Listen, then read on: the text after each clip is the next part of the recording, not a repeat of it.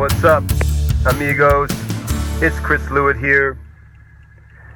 Episode 53 of the Prodigy Maker Show, Bad Tennis Lessons Show. I thought it'd be a funny show, and I thought fans of the show would appreciate discussion about what's a bad tennis lesson like and how do you avoid taking a bad tennis lesson or getting your kids stuck in bad tennis lessons. But guys, it's been a couple weeks. I'm trying to produce a show once or twice a month right now. We're on a pandemic schedule, and then we'll be trying to ramp up the show soon in terms of production and also technology, so stay tuned for that. But it's been busy time here in Vermont and down in New York.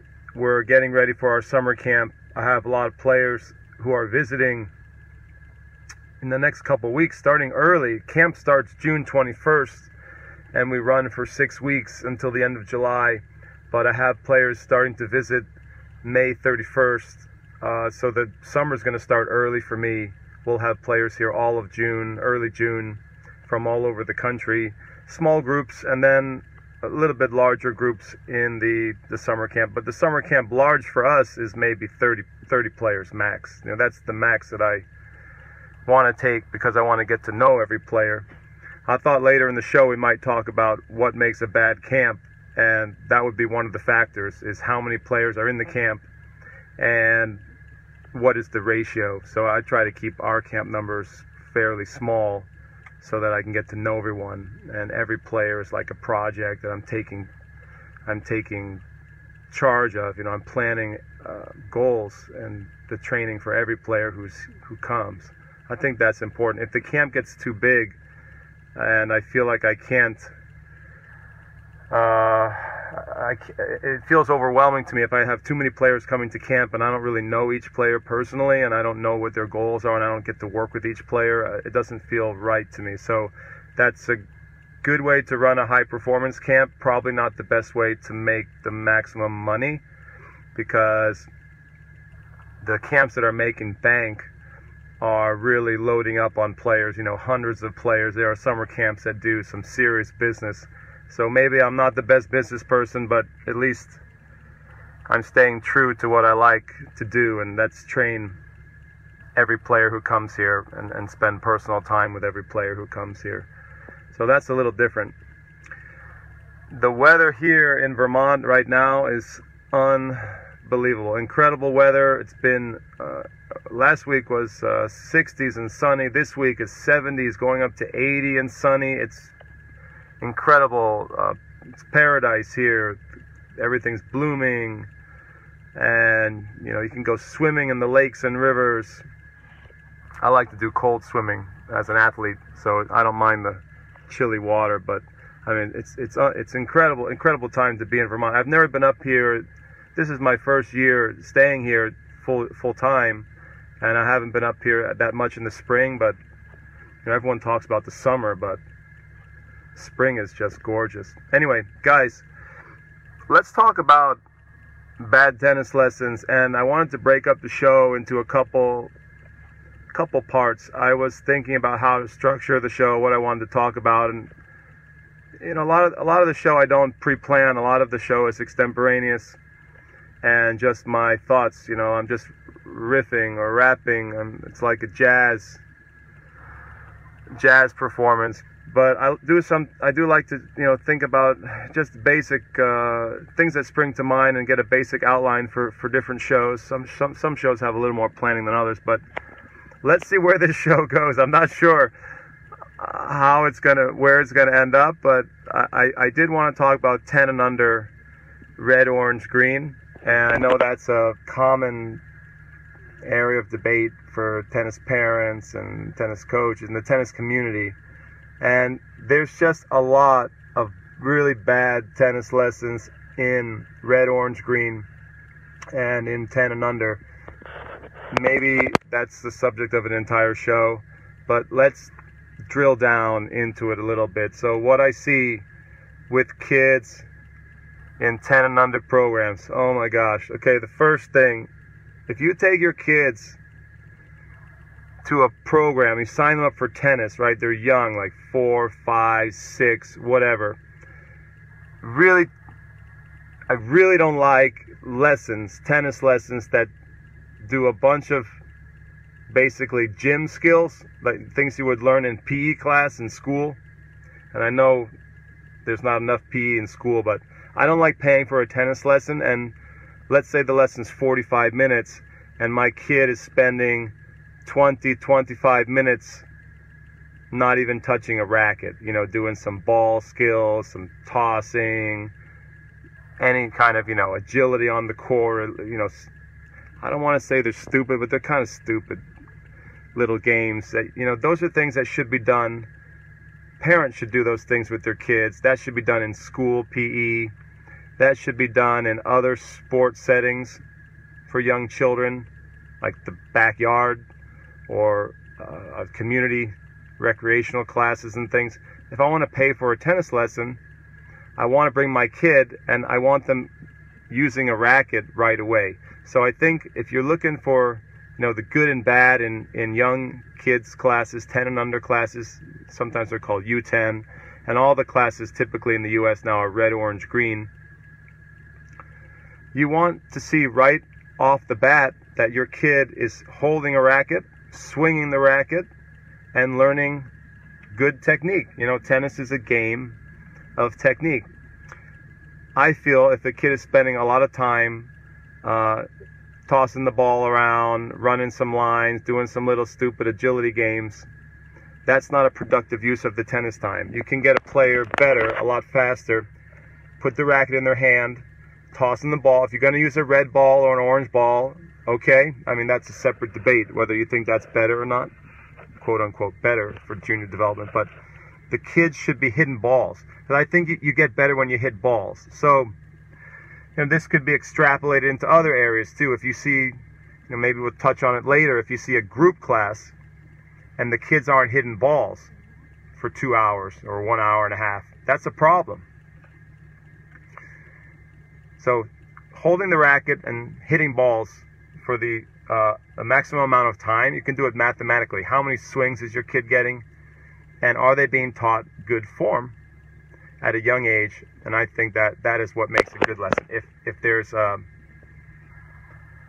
the kids aren't holding the racket and they're not swinging, by the way, if they're not swinging hard, I think young children should be taught to swing hard. Bad tennis lesson. Kids are just kind of swinging very softly, tapping the ball, not really developing their muscles, their muscular system. I think that's a big mistake. So that's a bad 10 and under red, orange, green lesson. And I see it all the time in different club settings, introductory lessons. And I feel over a couple of years, what a lost opportunity for those children. They're doing some basic agility, hand-eye stuff, but they're not learning tennis. And their rate of tennis development is really slow because the lesson is truncated, the lesson is shortened. So I wish that if you sign up for a tennis lesson, or if you are a parent, or if you're a coach listening, put the racket in the kid's hand, toss them balls, rally with them, get them to swing as many times as you can within the allotted time frame. So you get as many swings in as you can, and that's how a kid's going to get better. They're not going to get better by tossing the ball back and forth, Johnny and Sarah tossing the ball and learn how to catch the ball. That's got to be done somewhere else. I'm not saying it doesn't have to be done, but it has to be done somewhere else. Okay, talking about young kids and 10 and under, guys, if you're tuning in live, I see some people joining and leaving. Just let me know if you have any questions about bad tennis lessons or what makes a good tennis lesson, and I'll try to touch on that. But I'm just going to wrap here, or riff. I'm thinking about the 10 and under court. Okay, biggest thing, if you go to a tennis lesson, how do you know it's a bad lesson right away? There's no movement, there's no footwork, and the kids aren't breaking a sweat. The kids aren't, or adults. There's no physical, I don't want to say punishment, infliction. stress, pressure, movement, footwork, learning how to track the ball, move and get into position, recovery. It goes hand in hand with a physical workout, because whenever you work on footwork, it has to be physical. So right away you know it's a bad tennis lesson if it's not physical. If your kid or yourself, you're not moving, except for, very situational, very specific circumstances, like you need to just refine a movement and a stroke, so you do it stationary. But pretty much players should be learning how to move, because tennis is such a game of movement and footwork and balance and all that good stuff, posture and positioning. If you see a tennis lesson that doesn't have movement training, footwork training, footwork technique, your kid's not learning how to coordinate their feet or yourself. If I say kids, you guys know what I mean. It could be adult too. I work with kids most of the time. That's a bad tennis lesson. If your kids, as I said before, if the kids aren't learning to swing fast and really print some speed on the ball within reason, not slapping at the ball, but you want the children to develop their core, their obliques, their abdominals, their shoulders, their arm, the muscles, the muscular system. You want that trained, right? So that's the biggest sign of a bad lesson for young children under 10. No movement, no footwork, no really hitting the ball, more just tapping the ball, hitting too smoothly. Smooth is okay, but there has to be, you should think like a physical trainer. The children should be developing their muscular system, muscles, and the neuromuscular system, and sending a quick signal to the muscles to fire with some explosiveness, obviously within reason for the child's age and size and physical development. But too often I see bad tennis lessons. The kids are standing around, they're not learning any footwork, they're not learning movement skills, they're not learning how to coordinate their feet. Very stationary type lessons. They're not physical lessons, so the kid's not getting any sort of cardiovascular workout. A young kid's tennis lesson should be cardiovascular. Cardiopulmonary. It should have a cardiopulmonary effect. The kids should be breathing hard, should be working, should be sweating. Too often young children's lessons are not a workout. And so over time, the kid doesn't get in better shape. Every hour you have that lesson is an opportunity to get that kid into shape. That's how I see it. What else? In 10 and under, red, orange, green, bad tennis lesson. You see a kid who's physically strong or large for their age, good size for their age, playing with too soft a ball. And this connects to footwork. The soft ball is good for kids who have not a lot of ability, but the better kids, the most talented kids, can always play with the fast ball, a faster ball. So whether that's a orange or green ball for a very young child, or a yellow ball for a slightly older 10 and under child. I mean, most kids by 7 or 8, if they're talented, they can play with a yellow ball, in my experience. And I've been doing this a long time, junior development. So a bad tennis lesson is definitely holding a kid back, using a softer ball, a slower ball, which doesn't challenge the kid. Sometimes I joke that if they made a faster ball than yellow, I would maybe use that for young kids, because it would speed up their nervous system, it would speed up their reactions, and it would improve their footwork and movement. But I think the opposite is what you hear from most tennis coaches, most clubs. They will say they want the best for your child. They hold them back in red, orange, and wait enough for 6 months or this or that. Meanwhile, the kids learning how to move. They're not learning how to coordinate their feet. And usually with a softer ball, if they're stuck on a small court, I mean, the dimensions of the court matter too. If the court is too small for the kid's size and power, again, this goes back to the child is not going to be accelerating. The child is not going to be hitting the ball hard and using their muscular system the way you would like them to optimize their muscular development and neuromuscular development.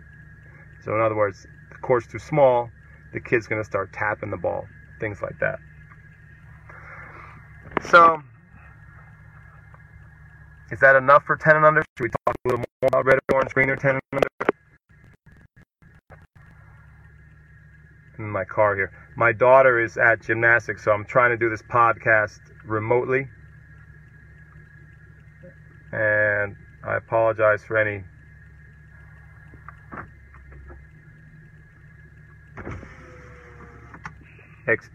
excess noise from the car here.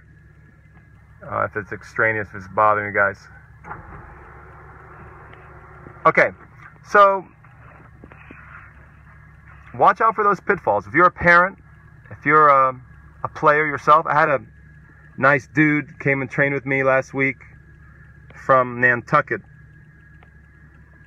and he was telling me about the lessons that he'd been taking as an adult. You know, he wants to get more serious about the game, and I helped him a lot with his technique. He visited the academy here in Vermont, and he's been spending a lot of money on lessons that I would classify as very bad tennis lessons. And he was telling me how he sort of got locked into the typical club lesson. I'll tell you what the typical club lesson is so you can try to avoid it, whether you're a parent, whether you're a player, you're looking out for your kid. Typical club tennis lesson. I'm not the first to point this out, but it's bad. You show up, you warm up a little bit, you get good high quality repetitions, and that speeds up the motor learning. That allows the mind to learn. And so when you have a lesson that sort of jumps around, the coach shifts too much, shifts to lots of different... Hey guys. Hey, I'm sorry. We have a... I hope we didn't get disconnected there. So if the lesson shifts around too much, it's going to be really problematic, and the learning is going to be really slow for yourself, for your kid, and progress is going to be slowed down. It's a very bad tennis lesson. Another sign that you see a lot in the typical club lesson is the coach brings out that big 350 ball cart and starts doing drills with that thing. Usually that's a very bad lesson, because yeah, you're hitting a lot of balls. I mean, it's not usually realistic. I'm not opposed to drilling, but you get that big cart, the coach is on the other side usually feeding it with the racket, so there's a big distance between the coach and the player, disconnect, and you hit all those balls, right? And then there's like a 10-minute pickup where the coach, you know, I don't want to say a lot of coaches, you know, check their phone, check their messages or things like that. Or that's another one. If you're taking a lesson and your coach checks his phone during the lesson, unless it's an emergency or something, especially like in between the drills, like coach says, okay, we're gonna drain this 350 ball cart, and then I'm gonna take a 5-minute check my messages break while you pick up. That is a surefire bad lesson. And there's a lot of wasted time in that lesson. Basically, when you roll out that big cart, yeah, you're hitting a lot of balls, but then there's also the cleanup time, the pickup time, which takes, 5 or 10 minutes. And then if you do that 2 or 3 times, the lesson's over. You lost, I don't know how much time, 10, 15, 20 minutes out of the full hour. I mean, you do the math. A lot of what a good tennis lesson is using as much of the 60 minutes to get better as possible. And bad coaches, they give a bad lesson is usually somehow squandering, in different ways, squandering the time that's allotted, whether it's an hour, 60 minutes, or hour and a half. So you got to watch out for this. Coaches who like the bad tennis lesson. Now I'm riffing a little bit, guys. This is good. Coaches who like to talk too much. Bad. Why? Because of the principle I said before.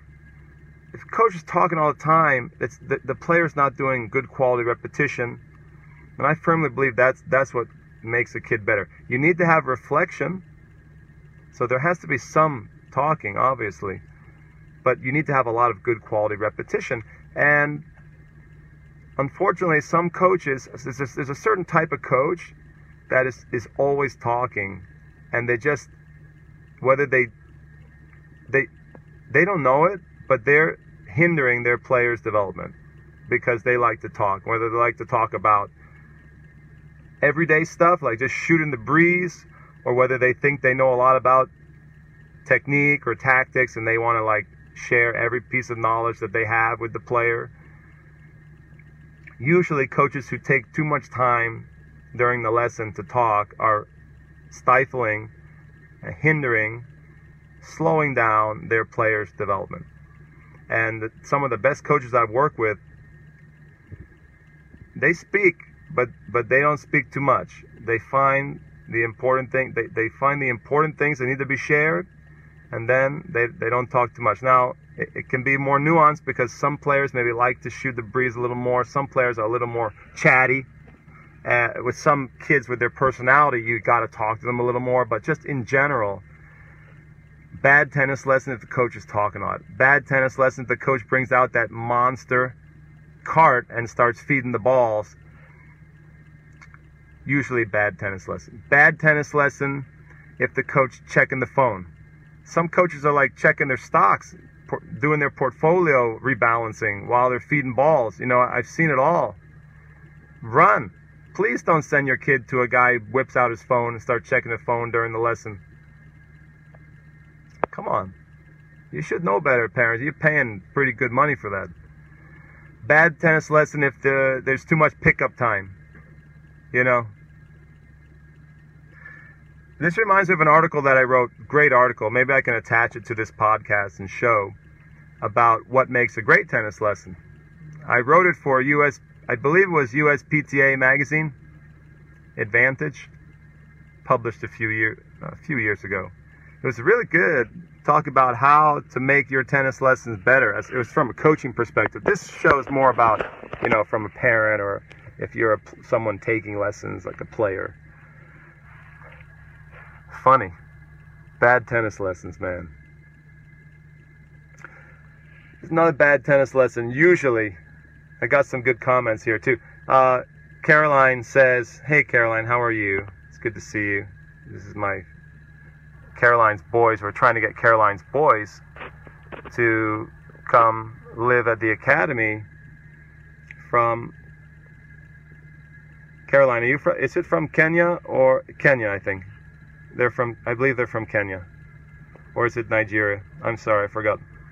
But we're trying to get her boys over here, talented boys, but they're probably getting a lot of bad tennis lessons over there. Not from you, Caroline, but from other coaches who don't know better.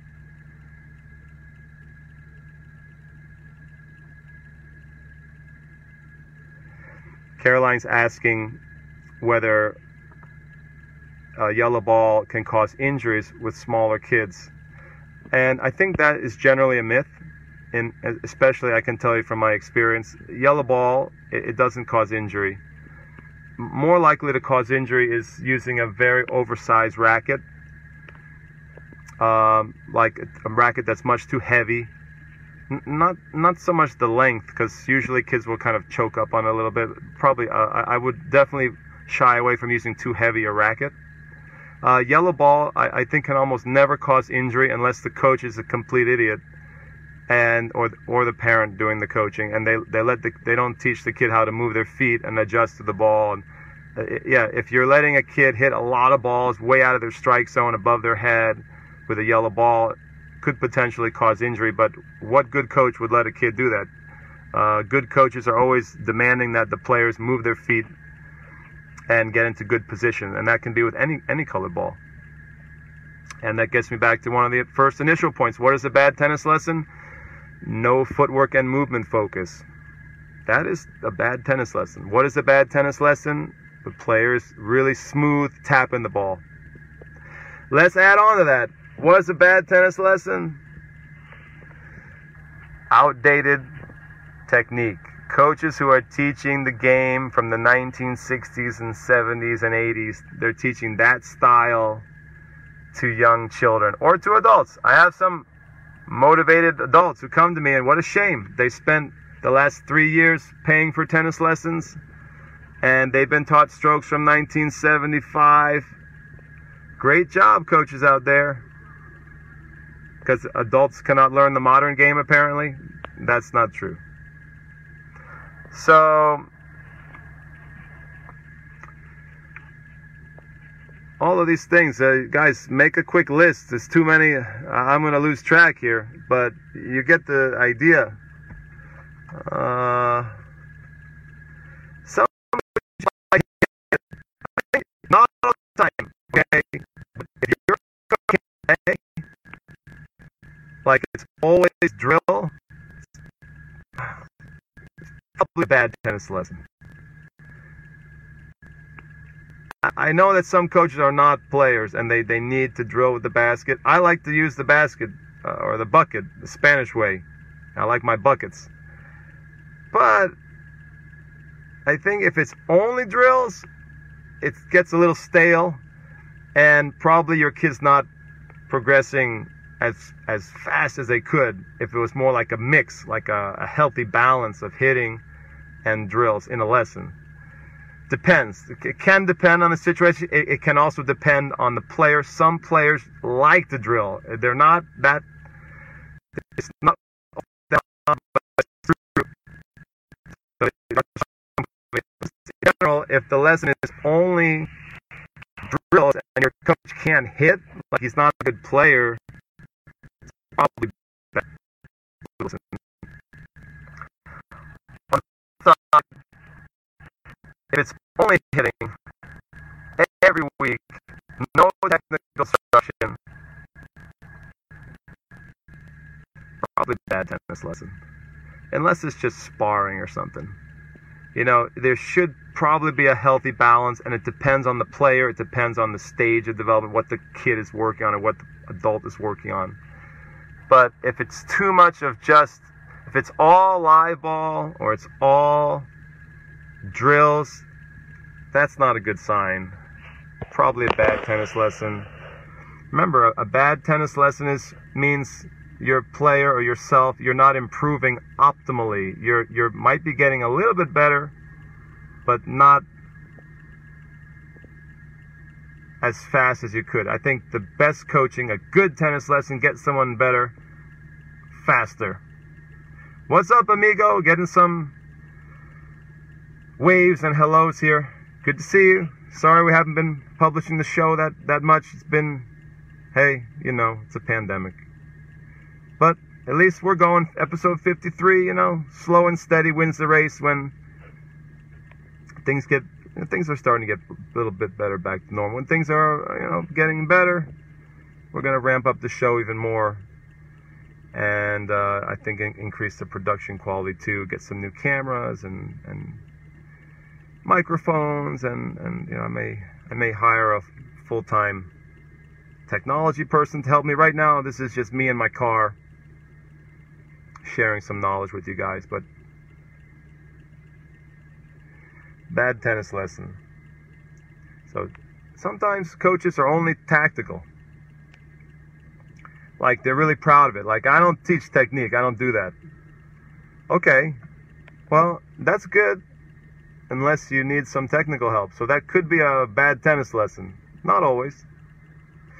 Some coaches are really proud that they're technicians. They only do technique.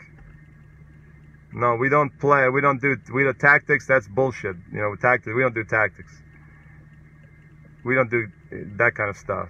That's probably a bad tennis lesson. Be careful.